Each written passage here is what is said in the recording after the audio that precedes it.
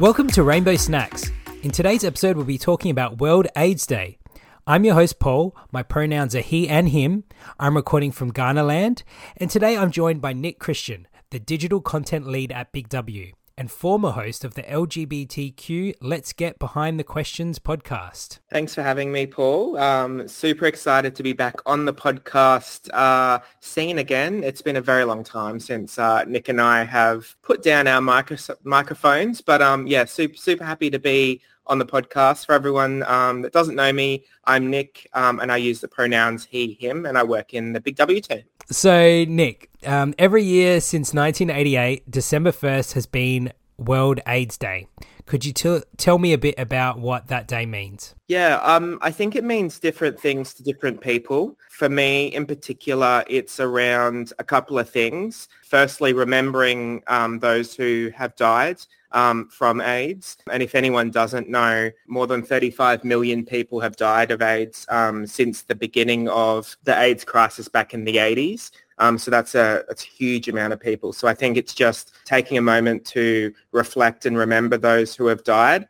But then it's also a really good opportunity to raise awareness, I guess, about the prevention and the stigma that comes along with HIV and people living with HIV in today's world. So that they would be the two sort of things that World AIDS Day mean to me. But as I said, it means, very different things to different people. So this year, specifically, the theme is inclusion, respect, dignity. So what does that theme mean to you, and how does it tie in with what you were just saying? Yeah, I think it's all to do with the stigma that still comes along with HIV, and I guess people living with HIV still face this every day. So I think to be honest, it's just a call for everyone just to think about how they can do better in regards to including people living with HIV and just treating them with a bit of respect. I think there's a lot that happens and a lot that's said that I guess doesn't quite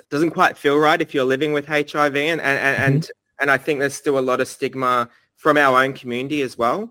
So I think it's just about reinforcing, that people living with HIV are worthy and deserve to live a life of just the same as anyone else without being judged, without being sort of criticized, and without that stigma that comes along with it. And it'll take a very long time for that to go away. But I think days like this really help at breaking that down. So what do you think some of the biggest misconceptions are about HIV and AIDS?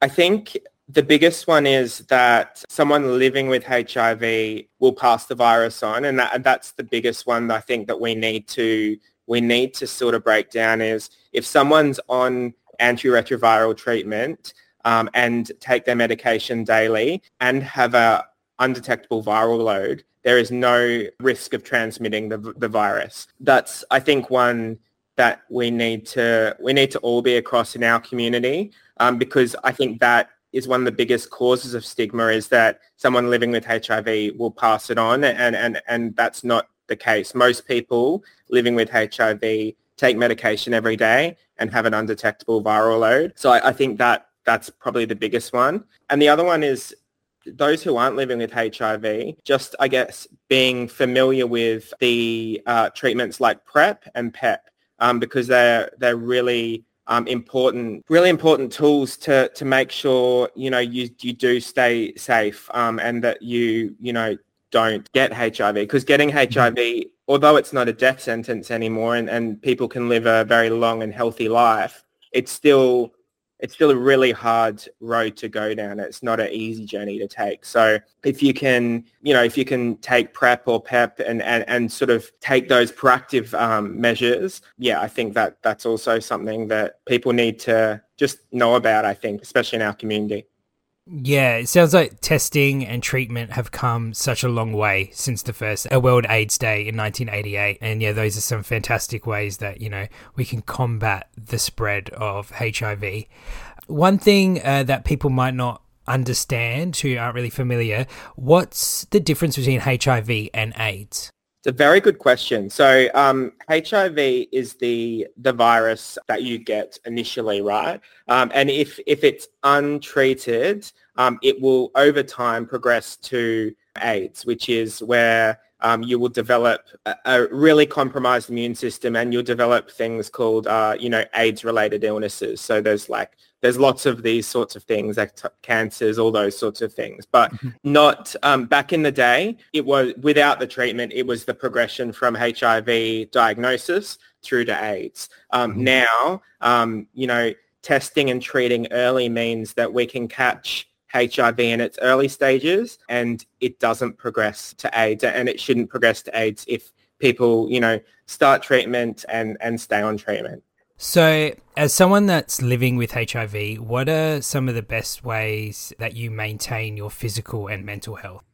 Well, firstly, it's making sure I am taking my medication every day. I think that's super important. And one of the great things about living in Australia is medication for us that live in Australia is free. And I think that's something else probably worth reflecting on in World AIDS Day is, we live in a great country where our medication doesn't cost us anything or a very small amount. In other countries, they're not so lucky. The medication that I take in other countries is like $1,500 a month. Like, it's ridiculous. It's a lot of money. So I think, taking medication is one thing that I do every day to make sure I stay healthy. And then both physically and mentally, I think just being, physically active. I do my reformer Pilates every second morning. I get out, I walk my dogs. I think it's just staying active, because I think that's another thing that just keeps me both physically and I guess mentally active. Yeah, mentally it can be challenging at times, and especially after the first diagnosis, it was a really rough road. But I think after you sort of come to terms with everything and sort of learn to sort of live with HIV, because it's something you will have for forever. I think it's just about being the best version of yourself that you can be, I guess. Acon is partnering with Woolworths this year with a Red Ribbon Appeal. Can you tell us a bit about Acon, what they do, and what this appeal is raising money for?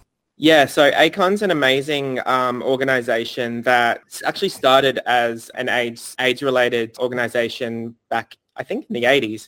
Now they do great work across our entire community, not just for HIV and AIDS. But the money, like if buy a red ribbon, that in itself starts a conversation. If you're wearing a red ribbon, it sort of starts that conversation around stigma, about remembering those who have passed. And I think it's just a really good way of, showing your support.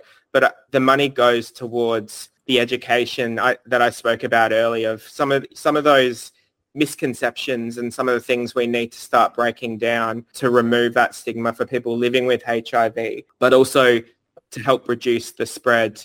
In today's world, there probably, in all fairness, shouldn't be, new diagnosis, but there are. So just sort of figuring out how we can sort of combat that. And I guess something really interesting is these days, the majority of new diagnoses are not in the gay community, it's in the straight community. So there's a bit of probably a shift happening. And I think we just need the money can help sort of, look at how we can educate and provide awareness to communities outside of the LGBTQ plus community as well.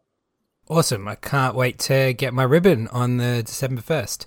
So thank you so much for joining us on the show today, Nick. It's been a pleasure. Being back on a podcast, Paul. Amazing. Well, thanks to our listeners for joining us for another episode of Rainbow Snacks. Remember to mark December 1st in your calendars for World AIDS Day, and make sure to donate or get involved with Acon's Red Ribbon Appeal at redribbonappeal.org.au. And don't forget that Sonda is available 24/7 to our team for any assistance they may need. Until next time, stay safe and shine bright.